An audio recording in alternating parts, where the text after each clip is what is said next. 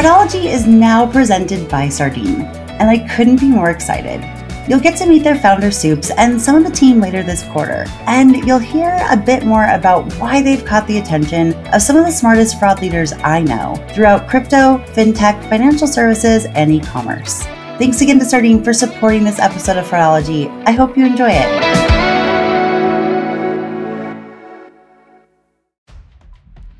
Welcome to this week's Tuesday episode of the Fraudology podcast, where we dive into the science and study of online fraud from the perspective of an e-commerce fraud fighter. I'm Carice Hendrick.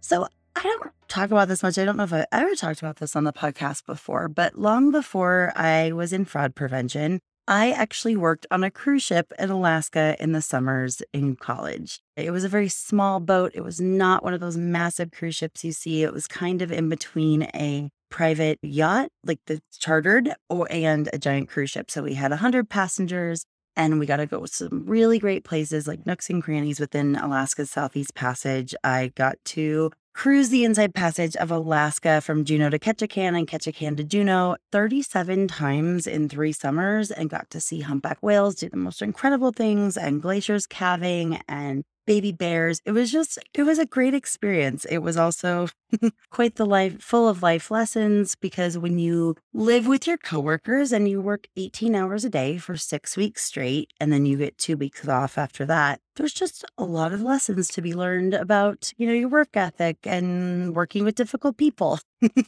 But I promised I'm bringing this back to my guest today. So when in Alaska, we learned a lot about the history. You couldn't help but learn a lot about that, especially the gold rush of the 1800s. So a lot of people flocked to the west side of the United States, as well as up to Alaska, because there was gold found. And a lot of people wanted to get rich that way. They'd mine for gold. They'd go all the way up to Alaska. It was very dangerous at the time, and mine for gold. But one lesson that I remember learning from that time was that the majority of people that made the most money during the gold rush were the people who provided the supplies. They provided the tools for mining gold. They provided resources and support for the miners, whether that was lodging or food or, entertainment, all kinds of things. And so that's actually what I thought of when talking with my guest today, because crypto and Web3 and the metaverse is kind of like a modern day gold rush.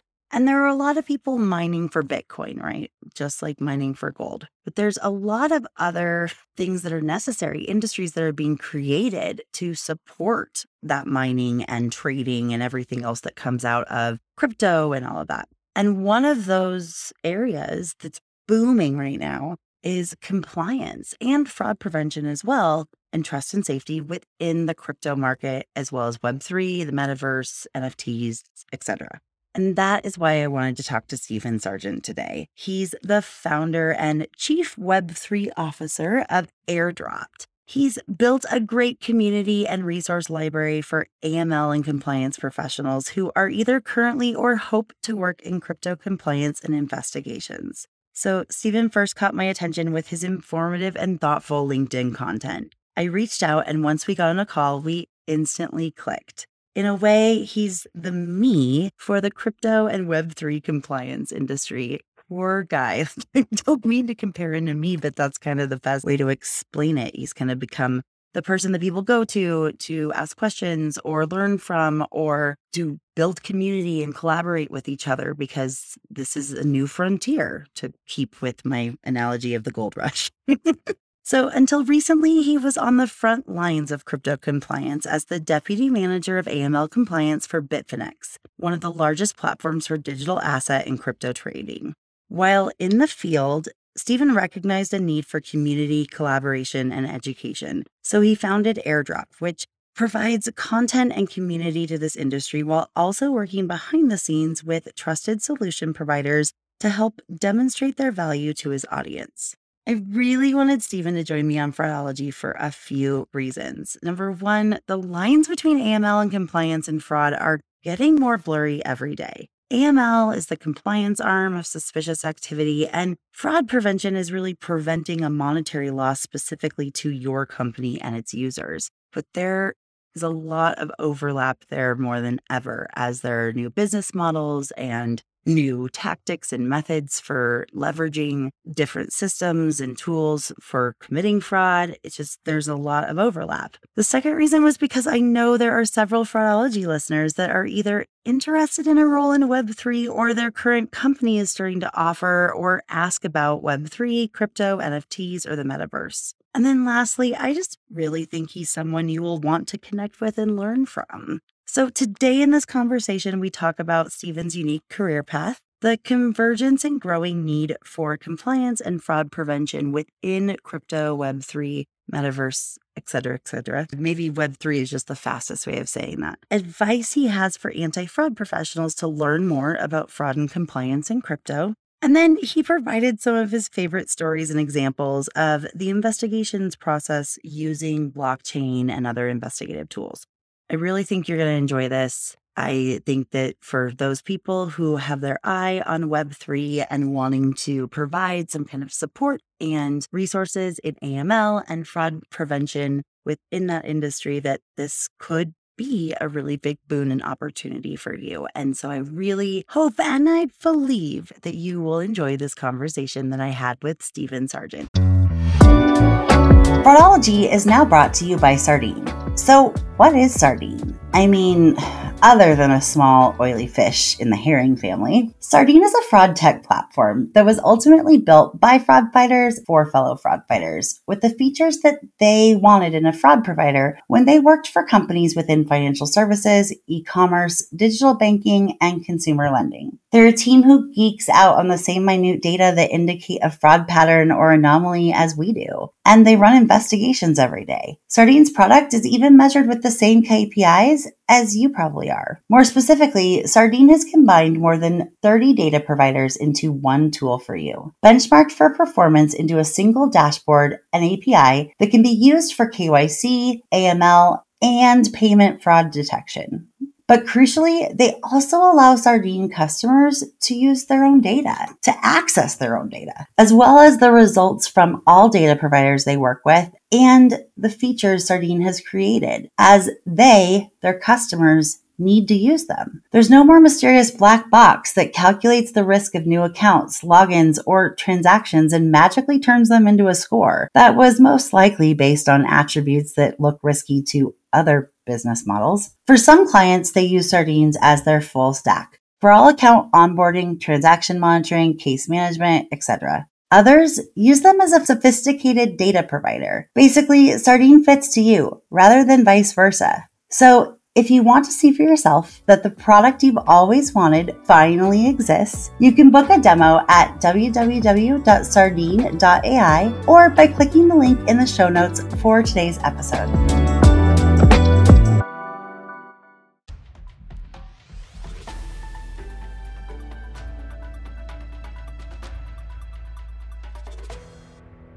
Well, today we are joined by Steven Sargent, and I have been wanting to have him on the podcast for a while. I think I've mentioned him a few times on previous episodes. I've really enjoyed his content on LinkedIn and his podcast and other things. And it's really nice to find someone else who's also creating content to support an industry that's similar. So, Steven, welcome to Fraudology. Chris, thank you so much. Your content is amazing, and it's hard to do content in such a conservative arena like risk mitigation, compliance, and fraud. And you've really found your nuance doing such a great job here.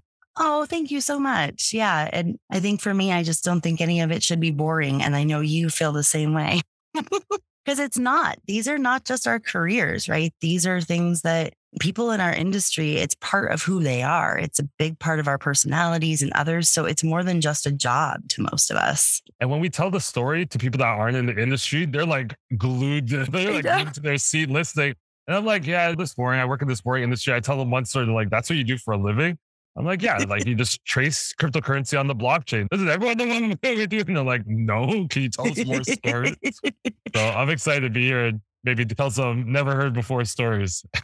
Yeah, I think if anything, we're going to have the hardest time just keeping it to one episode, but I would love to have you back again. And I think hopefully this experience will be good for you and you'll want to come back again, but we'll hit a lot of things. I mean, one of the reasons why I started following you and really getting engaged by your content is that I do see this Venn diagram a little bit of AML compliance and fraud, but then also crypto so much so. And I know we'll talk about that more in a minute, but first, it's probably the most fair to my listeners. I know who you are, but they may not. So how did you get started in compliance and then crypto and just your journey? What's interesting is I actually wanted to get started in crypto, not compliance. So whereas most people transition from compliance to get into crypto, it was a little bit different story. I was working for a large fintech in Canada, D&H. They were actually the company that cuts all the checks for the big banks. And this was about 5 years ago. So you could see, at that time, checks probably weren't going to be going up much in revenue. And they started acquiring a bunch of fintechs. So I was like, it's I remember the date, May 2015. I was like, I need to start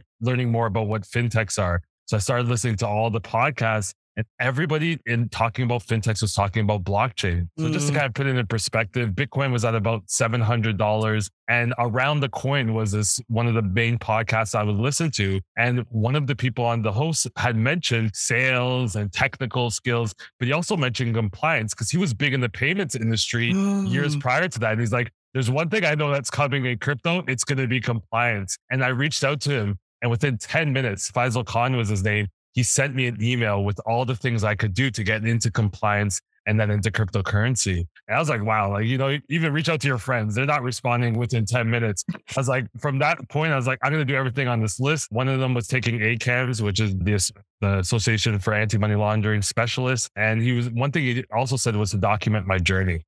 And that's why I created content so early in my career. So in 2017, I was working at HSBC, which is a large international bank, doing AML investigations. And I created my first podcast actually back then called AML Audio. And it was just me and my friend in the local library in the green room recording podcasts. And then eventually I would create a podcast. I actually did some events around cryptocurrency and AML. And one of those people that helped me with one of the events was Peter Wark, who went on to become the CCO of Bitfinex, which is a large international cryptocurrency exchange. And when they were building out their AML department, I was one of the first people that they called. So I always could encourage your audience to document their journey and talk about what they're interested in, whether they're doing that job or not. You kind of draw the opportunities and attract those opportunities to you. Wow. I actually didn't know that full story. And that's really fascinating to me because I was completely opposite, right? But I didn't start documenting or talking about it publicly. I mean, I worked for a trade association, so obviously talked a lot about with them, but not publicly until just a few years ago. But I like that advice. And I always say that the world needs more people talking about what they do. Now, I know that not everyone in fraud or compliance can talk about details, but there's ways to get around it, right? There's, as my grandfather used to say, it's not really like the most eloquent thing, but if he ain't said nothing, he ain't said nothing, right? So if you want to not say the company name or any identifying features, that's okay. But unfortunately, I know not everyone can do that, but that's a really good start. Maybe it's even like just journaling it for yourself and then planning on publishing it later if you can't do it, or having like an anonymous Twitter or something like that. There's tons of ways around that. I think there's a lot of fear, right? Like my first year, I'm talking about what AML is, and people are like, well, you just started out. So it was just fun to document what I was learning. So I wasn't scared of being wrong. I was making sure everything was an opinion. But I would also invite experts to add in their insights. Like, here, this is what I think of it. Like, what do you guys think? I'm new to this industry. Could someone help fill me in on certain things? And what I've realized is the people that actually see you doing things want to contribute. They want to help you rise. And it's actually useful for them because they want to talk about their expertise as well. So, but you have to get past that fear. It took a while for even me to get past that fear. But once you're past it, you realize that people actually want to support you and see you win. Yeah. And there's a lot of people that say like, you don't know what you don't know. And that's very true. But you also don't know what other people don't know. And I think to your point, like I've actually been surprised how many times I say something that to me is just like, oh yeah, I've known that for years. And people that work for very large companies or have been around long time, oh my gosh, I didn't know that, because we all have different experiences. We're all starting in different places. Different companies have different issues that you become more of an expert on than others. So to your point, like, so what if you just started? Like you might create an audience of people who are also just starting, or maybe there's people that have been in it for 2 years, but they haven't done what you're doing. And so they'll learn. So I just love that so much. I think to your first point, yeah, I was creating actually like almost a guideline because there was nobody creating content at that Yes. time other than, powerful articles and ACAMs Right. and ACFCS. But there's no one creating content like, hey, what certificate should I take to get into this industry? So when I started putting out the content that was about what I was learning, people started reaching out to me via DMs, asking me all these questions. So instead of just answering them, I would then post my answers as new content, like, hey, Mm. this is what I've learned. And these are the certificates I took. And then it just keeps up, people keep on asking you questions. So it creates an endless supply of content. Yeah. And I think that the other differentiator with you specifically is that there are some people who create content, but I feel like there's this air of arrogance in the things that they say. And I hope I'm the same way as well. Like you have an air of humility, right? And to me, it becomes very clear that you are sharing this to help others, not to promote to lift up your own brand. Now, granted, that second part's going to happen regardless, but your true intention is to be of help and use to people before you're saying, like, other than look at how much I know or look at how great I am. And that makes a Yeah, difference. it does. Really, all I'm doing is starting the conversations that maybe people were scared of starting online. Or what I've realized is people are dying to talk about these things just as much as I am. And they're just waiting for somebody else to start the conversation so they can jump in with their Yeah. 2 cents. And instead of writing a whole post of their thoughts. So and I think you do a great job, even in the comments, of just really leaving thoughtful comments. And it shows that you've read the whole post. It shows that you have your own expertise and your own insights. And I think people feed off of comments like that. That's engagement that you can't pay for anywhere. Yeah. At some point, I'm going to I was planning on doing it for F4 and I still will for my Fearless Female Shred Fighter group, but we're just kind of taking a unplanned hiatus for the summer. But to anyone who's listening, who's like, oh yeah, I haven't heard about that in a while. But that was my plan, was to create some just stepping stones using LinkedIn for your career. Cause I know it's helped me so much. It's helped you, etc. But if you don't feel confident writing posts right away, or if you do, but you want to either widen your audience or you just want to engage with other people, like I love to find people who create great content. And I know that not only am I like providing my 2 cents and maybe people will be like, oh, I want to follow her, but more so, I know that it helps your algorithm and it helps you. And to me, that's just as important as helping myself because it all goes around, comes around. That's awesome. So speaking of this, and we kind of talked about, did recently leave like your full-time corporate, quote unquote America, but you're in Canada. So like is corporate North America a thing to create a community? And you've been creating master classes for people who want to learn more about crypto.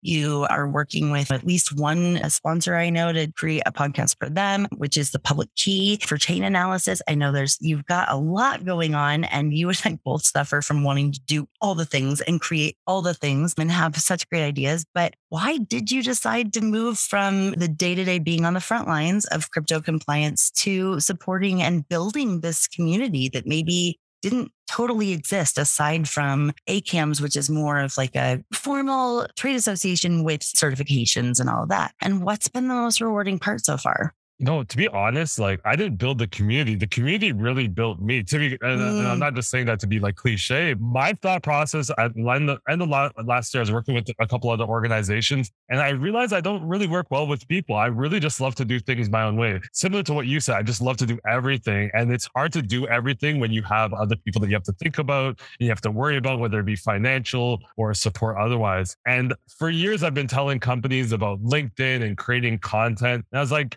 at one point, I was like, you know what? It's just theory. I'm talking a lot of theory. And I was like, let me just create content on a regular basis and see what happens. And, start off a post every 3 weeks. I'm always doing pretty frequent content. But then I was like, oh man, all these ideas start to rush in my head. I just post every day. Anything that came to my head, I'd post about. And I saw how much traction I was getting. I was like, seeing how it was actually helping people. And, as I said, I was pitching a lot of companies on a lot of different ideas. And a lot of companies like, yeah, it works. So you're doing great. But we don't really care about doing content marketing. We'd rather pay to go to a big conference and get a booth. And I understand why it makes sense. But when I came across Chainalysis, they've always been pretty forward thinking. They are an industry leader, pretty safe in saying that they're the best company in the industry when it comes to blockchain analytics. And they were like, the podcast is something that we were always talking about. And podcasts, I do my own podcast, and it's laborsome to do that internally, right? You'd have to draw in a lot of resources and assign somebody to do it. So I was lucky enough to work with them. And I realized like I just love creating content. So now I'm doing content for companies where I can do interviews. The master classes was just simply, I love the certifications all the companies are coming out. I love subject matter expertise. But what I realized is a lot of this is mindset work. A lot of the things that I saw successful people doing in the industry was based on nuances that had nothing to do with actual subject matter expertise. So I was like, I can help teach people those nuances. And I've had support from a lot of great sponsors, some really great people helping me out. Alex Cote, Ash Ayer, Ruslan, Nikasov, some really great people that are just helping me out because they see the same value in helping others and just seeing what can be created. And that's what led me to here. I just really love investigations. But when you're doing investigations, I eventually, even if it's cryptocurrency or e-commerce, at the end of the day, it just turns into an investigation every day doing the same investigation. So when I'm creating, it's like I can be endless in some of the ideas I come up with. And that's the path I chose. Well, and there is so much value to people who do the work to listen to someone who's done it before. I've known people who have come outside of an industry and said, oh, there's a need for a publication or a conference or whatever in this industry, and I'm going to come create it. And they do a fine job, but there is such a huge difference. And I've used this analogy so much, I'm sure anyone listening is like rolling their eyes. But to me, it's a difference between driving the car and reading the owner's manual. And there's just some things that you're going to know about the car, like when to brake at a stoplight and how the child locks work and all that stuff that you're not going to know if you just read the owner's manual. That doesn't mean that there's not value in that, because there's also things that people who drive the car wouldn't know that people who read the owner's manual would. So they're different perspectives, right? But because you have driven that car before, I think that's why so many people in your industry come to you and you've built this community. So I feel like that's been similar to my experience as well. Those of us who are trained in investigations can smell bullshit from a mile away. We're trained often in social engineering tactics, and a lot of social engineering tactics are similar to sales best practices in books and such. So we really are picky about who we're going to listen to. So I think that adds a lot of value. Taking a right turn, because I want to get to like the stuff that you and I love to nerd out about. I mean, in addition to content creating, because sometimes it can feel kind of lonely and like, I'm the only one. Who do I bounce this off of? I want to talk a little bit about AML compliance, because I feel like for so long, they've been two separate things, AML compliance and then fraud and investigations, as well as fraud prevention. But more and more with different business models and other things, they're really, to me, like becoming something that shouldn't be as siloed. There's just a lot of overlaps there. Often they're separate positions, separate departments within a company, or one is cared a little bit more than the other within a company. But just for people listening who have just only been in fraud prevention, what are some of the like core tenets of AML?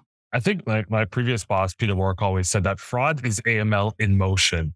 I hope I paraphrase that properly, but it really is, right? Like it's AML in motion. So to your point, I think silos are huge, especially in the big banks. And some of the banks, like you can't even get access to the fraud case. So if you're working an AML case, you see that they have some kind of fraud alert or a case, and literally it's grayed out. You cannot access it or gain any details. And I think that's a little bit detrimental to the investigations. I think more banks are moving away from the siloed approach, but it's very difficult. For me, the core tenets of AML is like, what is the source of funds? That's always going to go back to AML. Is like, what is the source of funds? Where did your customer arrive from these source of funds? And are they from illicit proceeds? The second thing is like, is it going to meet the regulatory standards? AML is heavily regulated for institutions, whether you're a fintech, MSB, or a large financial institution. And that's why it kind of turns into a checkboxing exercise, not to the detriment of the companies. I don't think they go out and say, hey, let's just check the box and put in our paper and keep it moving. But it turns into like, you have to cover so many bases, whether it's risk mitigation, whether did you identify suspicious activity? Did you report on it? And if you didn't report on it, documenting why you didn't report on it. You almost lose yourself. You almost go further and further away from actually identifying and hopefully deterring suspicious activity and money laundering, because a lot of these requirements and regulations are so onerous. And those are really the core tenets. And then thinking about AML is like, what are they doing with the money? Are they actually laundering the money? Is what they're doing what they're supposed to be doing with their money? So we report a lot on suspicious activity, but suspicious activity doesn't actually mean that they're committing money laundering, right? Like think of your kids. It doesn't mean like just because they don't tell you the truth, it doesn't mean that they're lying or covering up something. It just means that they may not want to give you all the information. And the same holds true to your customers, right? Especially now we see what happens with overzealous governments. I'm in Canada. Many of your audience probably heard about the Freedom Convoy, where the government just said, hey, we're going to go after people's crypto addresses, bank accounts, because they don't have the same beliefs that we do. And it was literally reversed and highly criticized, because all of a sudden now, if you don't have the same beliefs about whether or not your freedom is being infringed, they can financially cripple you, which is what they were attempting to do, is garner as much information or put pressure on you by basically keeping you out of the financial ecosystem. And I think if I said this 3 years ago, people would be like, oh, that's just for criminals. Normal people don't care about the government's oversight. But I think we saw in the last couple of years in various countries, many first world countries, what it means when the government has a certain agenda and you may not be following that agenda. Wow. How do I even follow that up? I don't know. But I think it's very similar in front of the fact that for you guys, you're documenting suspicious activity, but you can't just look at the suspicious activity without looking at all of the factors, right? Like, what was the weather there? Sometimes that matters, right? Or what's going on in that country? Is it a holiday? Is that why they're transferring out money? The context, it matters so much in all of that. I love that you said that. It's so important, especially in the crypto industry. If I sent Bitcoin to a crypto exchange and then removed it the next day, you're like, maybe that Bitcoin is suspicious. So we've seen with different protocol upgrades that people were sending those Bitcoin on that certain date is because they were going to get other coins when the blockchain forked. But if you don't know that information, then it's like, oh, this is suspicious. And we see that in traditional banking as well. As you said, whether it's a weather, holiday, whether you're supporting a certain movement, it gets really tricky. You really have to know a lot of what's going on. A great content creator in the AML field, one of the best right now, and I don't want to butcher her last name, but I think it's Stiliano. She talked about all the different functions it is to be an AML investigator. You're not just an AML investigator. You're a lawyer. You're all these different things. You're a critical thinker. And she really broke down, you're a judge. And it's being an AML investigator means you have to make a lot of the hard decisions because once again, you're seen as a cost center. And I think we're moving further away from that perspective. But at the end of the day, you're seen as a cost center to most organizations because they have to spend so much money and resources making sure that they can keep up with the regulatory requirements. Whereas fraud is almost seen like a cost savings mechanism for the most part, right? Companies are realizing, hey, we don't have to invest in all these other things. We could just stop losing money from these frauds or credit card chargebacks or account takeovers that lead to liability and lawsuits by having the proper fraud prevention put in place. So I think more and more we see though that if you have a robust AML program, your ed fraud program, you're getting access to things like well-known investors, right? You're getting access to different financial ecosystems that companies that don't put in those proper protocols do not get access to, more fruitful partnerships. So as much as it seems like a cost center, we see some of the most compliant, especially as you're getting into crypto, NFTs, Web3, some of the most compliant programs are ones that are securing these big, amazing deals because companies are looking to invest. I look at the Kevin O'Leary, who I believe runs WonderFi. They just acquired 2 huge Bitcoin exchanges here in Canada. And I remember one podcast, he probably said the word compliance 57 times. And I feel like as those companies met the regulatory and compliance regulations, he was able to now acquire them and move into the field. But he didn't do that until he made sure that those 2 T's were crossed. Wow. So there's 2 things that you said that I really want to dive into. One is I really wish sometimes that I could have a 2-way camera, listening or seeing my listeners' faces, when certain things are said, because especially when you said AML is seen as a cost center, but fraud is not within crypto. That was wait, what? Because we're used to being a cost center for e-commerce. Various companies have done better jobs than others at explaining to leadership that yes, there is an upfront cost, but the down the road, similarly to what you just said about companies that you see being the most compliant, being the most successful, the companies I see that have some of the best fraud programs and have invested in more than most are the ones that are most successful in the front end. It's just that not many companies talk about what they're doing for fraud. So I know, well, of course they're successful because they're doing this, and this, or they're using this company versus that company, or oh, wow. Yeah. A lot of customers are happier now that they changed fraud process or fraud products. And I know that behind the scenes, but they don't. Right. And so that can be challenging for it. But I'd love for you to explain a little bit more about within crypto, how you've seen fraud be seen as something that really is almost being seen more as a revenue center or more important anyway than even complying with regulations. Well, if you look at the biggest cryptocurrency exchanges, right, really, what are they going to be losing money on? Usually they're going to be losing money on lawsuits. And a lot of those lawsuits are because of consumer protection, right?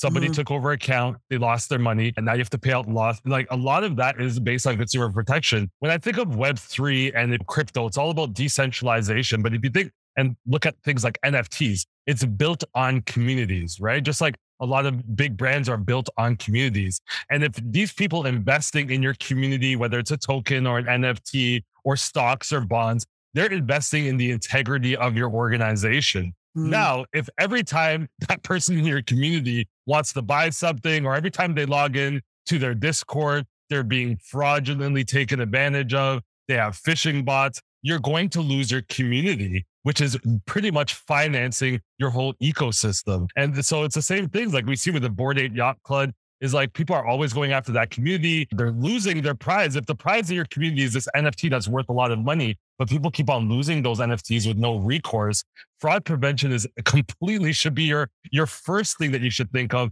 as well as AML and compliance, because when something happens, the first thing most people turn to is government, regulators, law enforcement. And if those companies that you suffer these losses from don't already have a relationship, how quickly is law enforcement or even the rest of the industry? And I look at this is because I've been a part of a lot of partnerships and public-private groups where I see companies that have no intention, no regard to engage in the best practices or engage with helping out companies when hacks happen. When hacks happen to them, they're in the Discords, they're in the Telegrams begging for help, but you haven't established a relationship. So how quickly do you think everyone's going to move now that it's your time to face, and now it's your time you want to make your customers whole? So you have to start by being preventive. You have to start by joining conversations when it might not be financially beneficial for you. This is a long-term game. And if you don't want to put a small investment up front to make sure that your community is safe, if your community doesn't feel safe with you,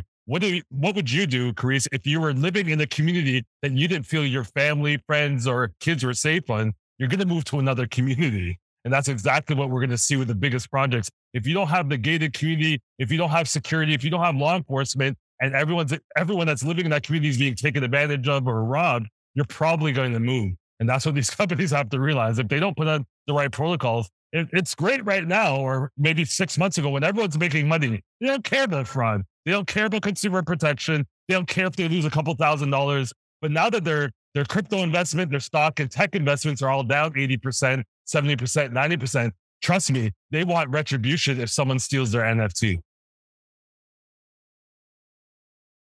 Yes. And I think that is very interesting because there's a difference between e-commerce and crypto. I mean, there's a lot of differences, but one of them is in e-commerce, there isn't this overarching rules or regulation. They're not regulations, right? But they're set by the card brand. They're assigning liability. So consumers often feel like, oh, well, my bank is going to protect me. They may not know that money is then being taken from the merchant at oftentimes for every $1, it's $3.60 in losses to that company in the back end.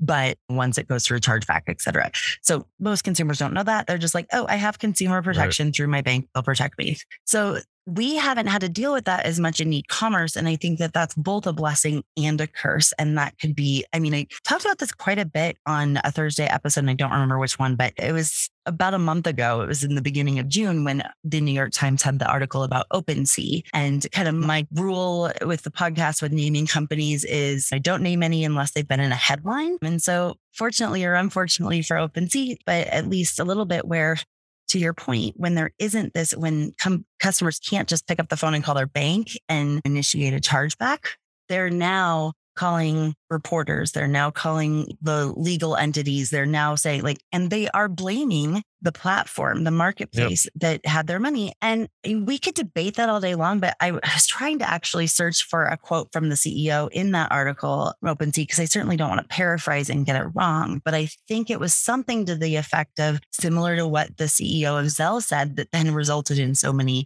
lawsuits as well, is kind of like, oh, well, there's nothing we can do about it. And unfortunately, e-commerce has proven, well, yeah, there is. There's actually a lot you can do, from transaction monitoring to looking at data, et cetera.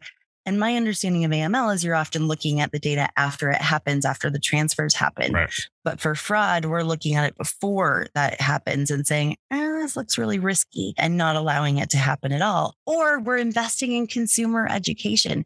You can't assume that consumers know that you're never going to ping them in WhatsApp and ask them and tell them that there's this great investment opportunity, or ping them in WhatsApp and say, oh my gosh, your account, something's wrong, or they're going to get a text message. You need to re-enter your username and password here. Like, you need to be educating them. I did this whole episode on a marketplace that did kind of an accidental A/B test on educating their customers when they had a big ATO attack versus just doing everything behind the scenes. And not only did they see more adoption and continuing on taking responsibility of security when they educated their customers, but they saw 10x more spend by those customers because they felt like they were part of that community. They felt like, okay, this company's talking to me like I'm an adult. They're telling me I have some shared responsibility. I just want to know what that is. Not all consumers will take that on in their responsibility. But especially in crypto, when they know if I'm a victim of an account takeover or a phishing scam or others, there may not be recourse. So I am going to take more onus. So those companies need to be doing a mix of internal investments in systems and processes, and they're not all equal. And we both know that better than anyone, though I'm sure everyone in sales would like to think that they are. Some are better than others and for different reasons, but also in that partnership, making your consumers, like almost deputizing them to know what to look for. And too often companies don't want to mention that they have fraud, right? Too often companies don't want to say, hey, we're seeing this is what's happening. But if we could just normalize it a little bit more, I think there'd be less because they wouldn't be doing things so behind the scenes. And the reason why they can afford to do behind the scenes, I feel, in e-commerce versus crypto is that nobody knows the transactions that were charged on that credit card. It's internal. It's protected by confidentiality. Maybe a whistleblower might be able to blow the top off of certain things, but it's protected. In the OpenSea case, now remember, OpenSea, an employee of OpenSea just got charged for insider trader front running. Basically, what they were doing is that they knew which NFT projects were going to be listed in the featured page, which obviously gets more exposure than others. And then they would just go ahead and purchase them using another wallet. And then obviously once it got featured, the price of that NFT project would go up and they would make some money. The problem isn't that's what took place. The problem is that the blockchain is transparent, and not somebody at OpenSea, not law enforcement, not law authorities figured it out. Somebody in the community figured it out because somebody in the community can now look at the blockchain. They can see how the transactions are moving. They can put it together. And that's why these companies aren't going to be for long be able to shrug this off as like, oh, we couldn't do anything. If a layperson has nothing to do with your company is able to figure this out, that means you have the resources, you have the capabilities. And to be quite honest, a lot of these companies have blockchain analytics tools that were a lot more powerful than this person that figured this insider trading out was. And you're not going to be able to hide behind that for very long. And we could see consumer protection at one of the biggest crypto compliance conferences, Chainalysis conference in New York. Consumer protection was one of the biggest themes because we're seeing is that these companies have to take measures. There's automation and there's tools to allow them to. They're not going to be able to use that excuse, nor will people be buying that excuse for very long. Well, and trust is such a currency, right? We saw that when marketplaces started to be a thing. And I had Robert Capps and Eric Bowles from the beginning days of StubHub on a few weeks ago. And I think Robert was the one that said it too, is that they recognized very quickly that they had to have their consumers trust or else they'd go somewhere else. And I think obviously crypto's the same way. I found it not so ironic, but interesting that 2 days after the New York Times article came out, I was actually looking to connect with somebody from OpenSea that looked like maybe their job was fraud, but didn't really have the same title. It was like special projects or something like that. And I noticed that they had just posted 2 days after the New York Times article came out 2 senior leadership positions in trust and safety. Right.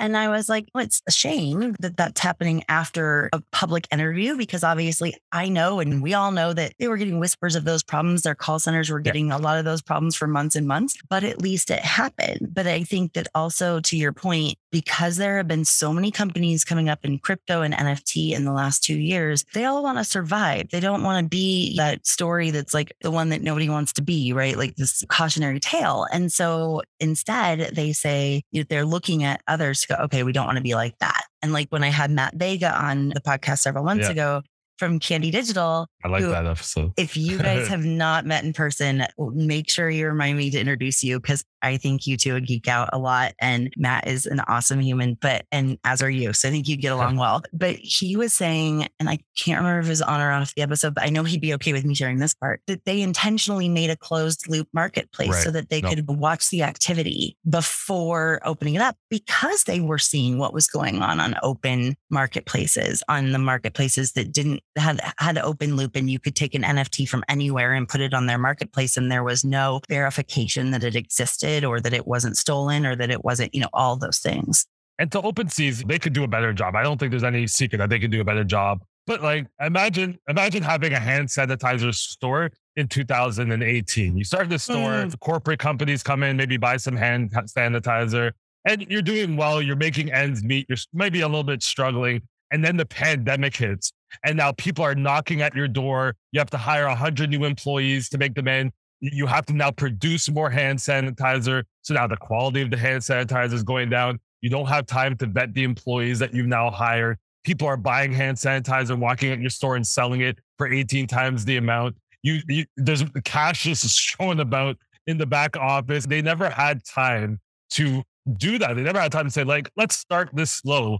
The market just completely exploded. And we saw that with some of the biggest cryptocurrency exchanges back in 2017. The markets just completely exploded. It was a cash grab and a land grab. And sometimes you don't have the time. And there is ways you could do it properly. And there's companies that are doing it properly. But I think at the time, they took what they had at the time, which is probably the biggest time to be in that market. And they ran with it. But if they don't start if they don't start slowly letting people in slowly and making sure they cover themselves, they're going to be faced with more lawsuits and more of the other companies that are doing closed loop before open loop systems. It's a really good point. I often say, similar to some other things structurally within the internet, like with the card brands and things like that, like a lot of the technology in quotation marks for payments on the rails is so archaic, because nobody was saying, in 20 years, there's going to be this thing called the internet. Yeah. And we need to be prepared. And same with COVID. That's such a good point. And also, as you're talking, I'm starting to think about that makes sense why they would do that and everything. Unfortunately, too many companies learn in hindsight. They learn after their oh shit moment, as I say, where they're like, oh shit, now we have chargebacks, now we have losses. For this case, it's not just the lawsuits, it's the customer trust. And that customer trust, to your point just a few minutes ago, people are moving to other communities and they write it off pretty quickly. And one of my guests from a couple of years, I think one of the very first, probably the first 20 episodes of Fraudology, Kevin Lee, at least I think he said, I get confused because I had another podcast before this as well, like you. So I don't know if you are like, which podcast was this on? But Kevin Lee once said, and he started the risk department at Square. He's worked at Google. He's worked at Facebook on trust and safety. He's now at SIFT. And his track coach used to tell them that trust is earned in drops, but lost in buckets. And I could not apply more to commerce.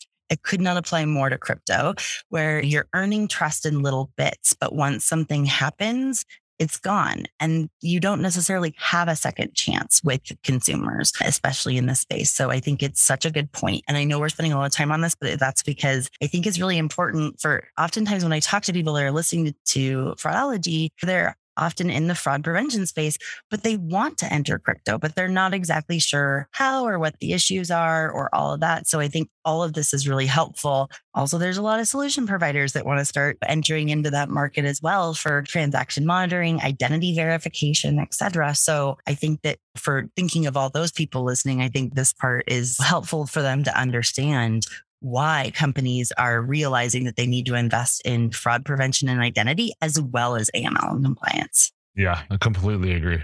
So talking about when it comes to, and I guess we kind of talked about this a little bit, but when it comes to crypto and NFTs, what is the function of AML compliance professionals? What are some common use cases that you often observe? I think just from crypto, I'll go crypto to traditional, right? What you see in crypto is real-time investigation. So similar to fraud, cryptocurrency exchanges are open 24-hour marketplaces. And usually you're conducting the investigations at the same time the transaction is being processed. Whereas when you're working with banks, a lot of times the investigations are done in remediation. So 6 months, 7 months after the process. Whereas in crypto, you're seeing the transactions a lot of the times using blockchain analytics tools where these funds are going to. So you have an opportunity before you even approve it. And I'm talking about centralized exchanges. You have the opportunity before you approve or conduct the withdrawal to actually ask further questions, do investigations, see where the funds have been coming from, where you just don't have that luxury for the most part when you're working with a traditional financial institution. Another thing is non-face-to-face onboarding. Now, I know even traditional banks and e-commerce, this is no stranger to them. We're moving more to non-face-to-face onboarding. But in crypto, you have things like the darknet market, where a lot of these illicit actors are literally giving you playbooks on how to try to skirt around some of the AML, KYC, and onboarding protocols that a lot of crypto exchanges have. So they'll even give you stolen or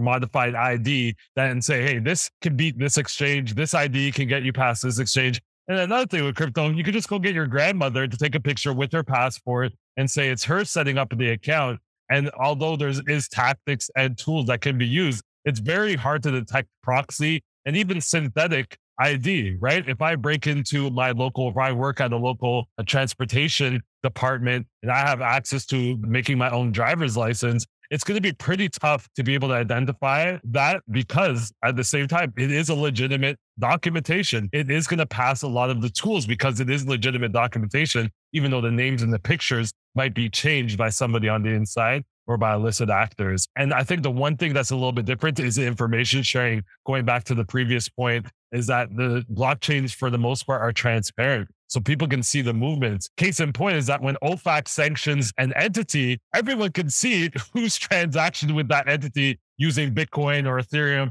or other cryptocurrencies. But when OFAC sanctions a name, you don't know if that name is dealing with a JP Morgan or a CIBC or HSB or Scotiabank. You have no idea. So they have the luxury of a little bit more time to decide how they're going to investigate the case. But in cryptocurrency, the regulators and the authorities have the same line of sight to illicit activity as you do. So they know day one, the same time you do. They're using the same blockchain analytics tools. So you're kind of against the wire there, where you have to start now filing against those cases or researching. And they want to know why you haven't been filing on the past, or have you filed reports on the past. So although I don't think the majority of these authorities have the resources to really penalize people for not filing in a certain way, they do have access and visibility to your exposure. So if your cryptocurrency exchange is dealing directly with a sanctioned institution and you have frequent transactions from there, it's going to start to raise suspicion as to what you're doing, who are your customers that you're allowing to interact with these sanctions entities or illicit actors. So I'm glad you brought that up again as far as the transparency on the blockchain, because that was something I meant to ask you about earlier as well. Is that something that's very different, right? There's a lot of, especially when blockchain, and I was smiling when you said like around 2015, that was when a lot of payments and fintech people were talking about blockchain. I heard about it first, I think in 2013 or 14. And I sometimes, if I think about it at all, I will kick myself for not, investing just a couple $100 in Bitcoin. But like at that point, I was such a traditionalist. I was like, who would ever want to do this for this reason, that reason, et cetera. But then again, I was also the person who got off the phone with Mark Zuckerberg in 2007 and said, this guy thinks he's going to be the next MySpace. So don't trust me for like all the like market analysis and futurism all the time. Like I'm really good in this space when it comes to valuations and vendors, et cetera, but not really anything else in the market. But there's two conflicting thoughts, right? One is because it's decentralized, it's anonymous. And then there's others that are like, well, no, you can actually track everything. And I know that again, this could be a 3-hour episode so easily. And so we'll just kind of take like understanding AML compliance for this episode. And then next one, we can kind of dive even more. But what can you see? What are the benefits of some of the analytics tools that you're able to use, where I would assume it helps you a lot, so you don't do a ton of legwork? But what are the types of things that you can see on the blockchain that maybe you couldn't if it was a credit card payment or ACH or a digital wallet? For transparent blockchains like Ethereum and Bitcoin and several others, other than like privacy coins, you can see everything. So it's technically anonymous. Like if I use the private wallet and send you funds to your private wallet, nobody's going to know that me and Steven and Carice interacted. But if you go deposit those funds, let's say to a cryptocurrency exchange, to your own account, is all of a sudden now they have a point of reference that address that deposited is your address. So now your address is now identifiable. So it's synonymous. Is like now if local authorities went to that exchange and subpoenaed them and said, hey, this person received funds from an illicit actor, which would be me, they'd say, who is this person? Provide me all their ID. obviously they provide your information. And then what law enforcement does is just work backwards from certain checkpoints. So now they can now question you, which would probably lead to some information about me, which would lead to where I got the funds from. They have to use certain checkpoints. That's why things like cryptocurrency exchanges, there's so much pressure regulation wise and KYC wise to obtain that information. We're seeing with new regulations, especially in the EU, and something called a travel rule, which now if I was to send from my personal wallet at a cryptocurrency or my wallet at a cryptocurrency exchange to you, that cryptocurrency exchange would now want beneficiary information of who I'm sending it to and that basic information that we see a lot with traditional financial institutions. So definitely synonymous is that once you're able to identify though that that's Carissa's wallet, now you can see all of Carissa's transactions all the way back to 2013, when you shouldn't be buying more Bitcoin or some Bitcoin. So that's how law enforcement has once they can start making some of those attributions using blockchain analytics tools, they have the benefit of the time. You can't change your transactions that you did back in 2015, but they can trace them all the way back then. And that's where you see some of the biggest cases is a lot of people back in 2015, when these blockchain analytics tools weren't really up and running to the degree that they are now, not that it was anonymous, but now that that kind of veil has been uncloaked, we can see how it's easy to use these analytic tools to be able to trace certain actors. I so badly want to ask you about that couple where the woman was kind of a rapper-ish that still, and I think actually though, unfortunately that had to do with maybe your past employer coming through. So I don't know how much you can say and not say. So that's why I'm not going to ask you also time-wise, but that's what that makes me think of, right? Because there were, and I'm going to tell you it wrong, but basically there were funds that they were holding and trying not to spend because they knew it could probably get tracked. And they assumed that maybe people weren't looking or whatever. And they started to do a little tiny bits of movement, which flagged them all together. And I know that I think they got arrested on a Friday, and by Sunday, Netflix had already bought the rights to their story. Because that was right around when the Tinder swindler and all of that. And Inventing Anna was so big. And so Netflix was like, oh, there's a fun story. But that can be for next episode with us. Because I mean, depending on what you can and can't say, but that just made me think of it. So, and I know I did not put that ahead of time on the outline. So yeah, that's expect you to say much. It was before my time, but I like my house. I don't think I challenged the cryptocurrency exchange's legal team with anything. I don't really have any other insights than anyone else reading the information, because a certain hack happened before I was working there. What I would say though is that what really you see a lot too is that illicit actors, including in that case, is they leave a lot of trails off the blockchain, right? So what you see with like people that are so notorious in the underworld is they don't change their name all the time. So funny enough, similar to most rappers, they keep the same name because that's the name that has clout.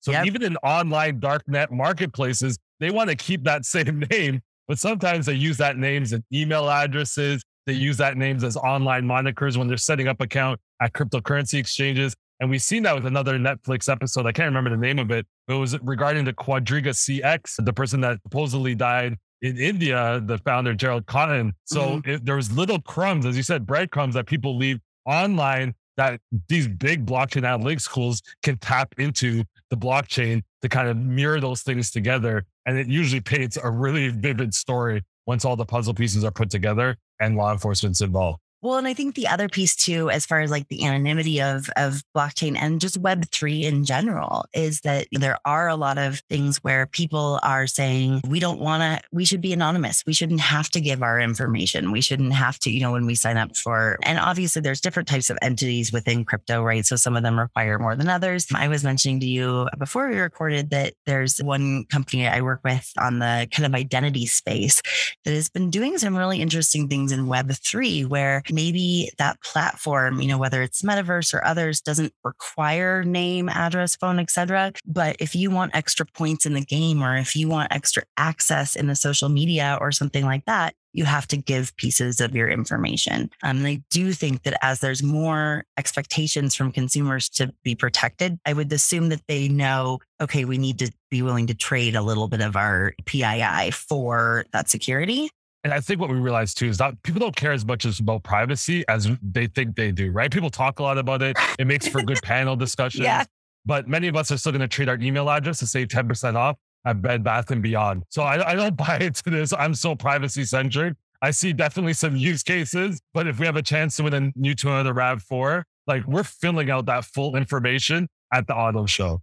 Oh my gosh. I've been saying that for years, that people have been trading their privacy for convenience and for benefits for years. I mean, ever since apps and even before that, right? Like, yeah, filling out a drawing form on an auto show and then not understanding why so many telemarketers are calling.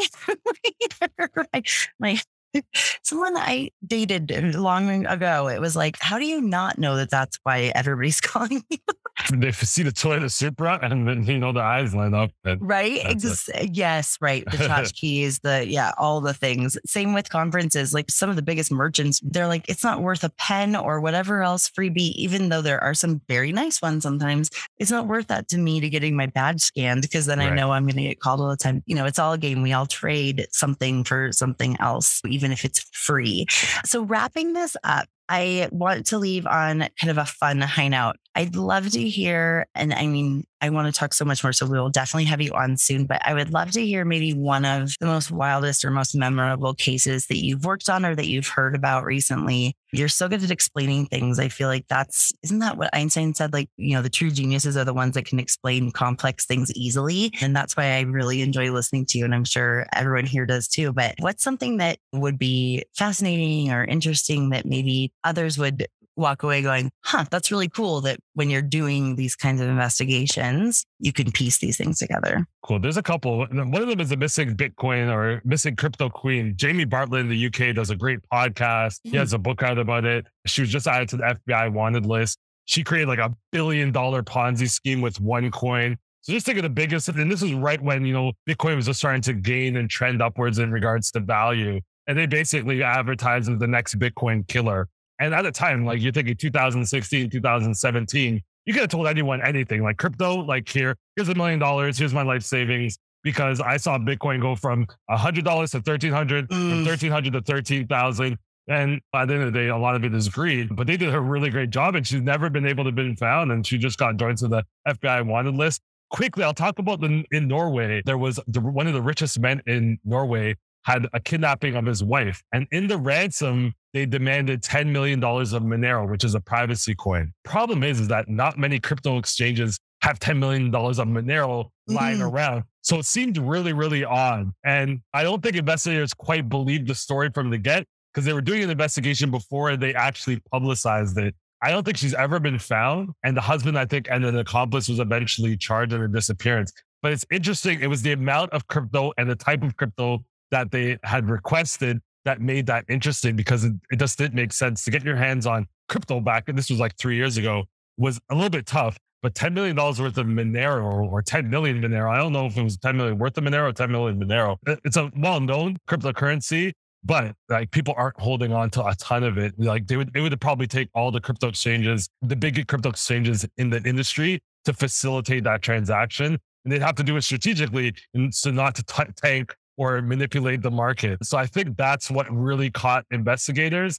And I think many of the cryptocurrency exchanges were probably reached out to by law enforcement working on that case. And you have to really think Norway is not the biggest player in the game when it comes to cryptocurrency, back at that time especially. So that was one of the most interesting cases that wasn't well known as the OneCoin incident, but it's actually one of the most interesting cases with regards to ransomware. We see a lot more ransomwares and kidnappings now, legit cases of that. Conferences, SIM swaps. I think that's part of your fraud world too. SIM swaps at conferences is huge now. Oh, yeah. It's huge now. We've been seeing SIM swaps for years before those of you in crypto have. Yeah, I know. And we're like we're freshies to it. We're like, what's the SIM swap? But like the first thing I did was call my phone company, like, do not change. Even my wife's calling, do not change. First of all, I want to keep my phone number forever. Right. And so, yeah.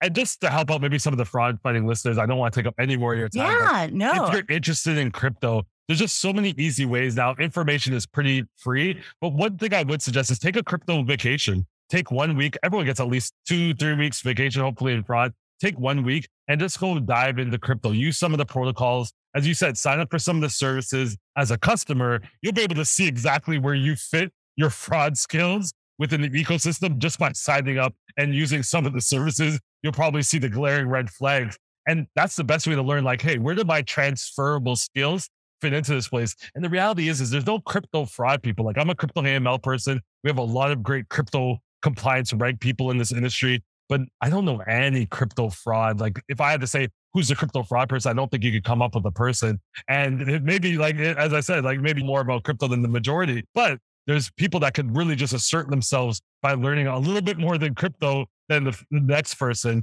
But what I've seen, even in traditional FIs, is that people go from fraud to AML because they think they're going to make more money. Whereas like, if I really liked fraud, I would just really put my stake in the ground as like, hey, I'm a fraud AML or traditional expert, and really build a personal brand community around that. Because I think people try to transition into AML where, hey, it might be a little bit more exciting. You might be able to continue with some of those investigations. But if you really love fraud, that's usually what a lot of these Web3 crypto companies are going to hire first before they start hiring the AML and compliance programs. So anytime you see a company raise money, their first positions are going to be fraud positions. Okay, I hope everybody wrote that down. I can actually think of a couple really great crypto fraud people. However, they aren't in the limelight, right? They aren't sharing information. They aren't content creating. There's at least one that I keep writing his name down because we talked about it in Vegas at MRC about bringing him on the podcast, and I keep forgetting, but I think he'd be great. I know that not everybody can talk about it publicly, but obviously Matt has learned a lot in the last year, and other people have too. But I see it as a huge opportunity as well. So definitely want to, bring that to that. So wrapping it all up, Stephen, I want everyone who's listening to Fraudology to follow you on LinkedIn. I will absolutely be putting your LinkedIn in the show notes, as I do with all my guests. But what are some other ways that people can find you or support you? I'm on LinkedIn all day, every day. Most people now on LinkedIn message me before they email me because they know I'll get lost with emails. They just send me a LinkedIn message. I respond within my notifications are set for LinkedIn. That's the place I hang out. I might get into a little bit of TikTok later on, but I actually just recently put a link tree in my LinkedIn. So it goes to everything that I'm doing, whether it's one-on-one interview sessions with my friend Alex Cote, whether it's the master classes, cryptocurrency certification training, my free podcasts and YouTube videos, everything is there. So that's the best place until I finally complete my website after 3 years of paying thousands of dollars to people that did nothing. I'm hoping to actually finish everyone that's created a website knows that feeling. Spent way too much money, because every time it gets to the point where you actually have to fill in the words, you're like, can somebody do that for me? I don't actually really want to do the work there. And that's where it stops. I feel way too seen right now. Yes. You're already $1,500 in the hotel. In the hole, you just leave it. And then you just have no website and your pockets are a little bit lighter. Yes, my website has not been updated in way too long. It's not even really accurate. It's almost embarrassing how old it looks. And I have gone through that process once or twice where I've paid someone and then they're waiting on me and it's what do I say? And then time fizzles out. So I feel way too seen then, but I will add your LinkedIn as well as your Linktree links. Way too many times saying links. Linktree, LinkedIn links to the show notes, and I really hope that we continue to get to work together. I think that we both are kindred spirits in a lot of ways and kind of the opposite side of the coin. And I think that my community can learn a lot from you and vice versa. So thank you so much for your time and sharing your expertise. And like I said, I don't want it to be too long before you come back. So we'll make sure that happens. Thank you so much. I'll save some stories for next time, but I really appreciate it. I think you're a unicorn in this space. I think any content creator realizes how much effort, time, and passion has to really go into something like a podcast or any other content creation, because I don't think people realize they see certain payouts. They're like, oh, well, you got paid to do that. Right. Yeah, after 4 years of 4-hour days of just doing stuff I love. But that payout doesn't really match the time put in, but it doesn't matter. At the end of the day, we're creating communities that we hope can go out and do certain things. And I think you're creating a blueprint for others that, that they have the expertise, but they just want to do something a little bit more creative. You're creating that blueprint. And I think that's priceless. Oh, thank you. I mean, I hope so. I've made enough mistakes anyways that I don't want anyone else to have to make the same ones. But for the longest time, my consultancy was kind of funding my content creation and fun. And now after several years, I'm able to kind of balance that out a little bit more, but it's definitely because of awesome humans like you that really help contribute to thought leadership and others within the space. So thank you again. And Thanks so much. Look forward to working with you again soon. Awesome. Thanks so much, Chris.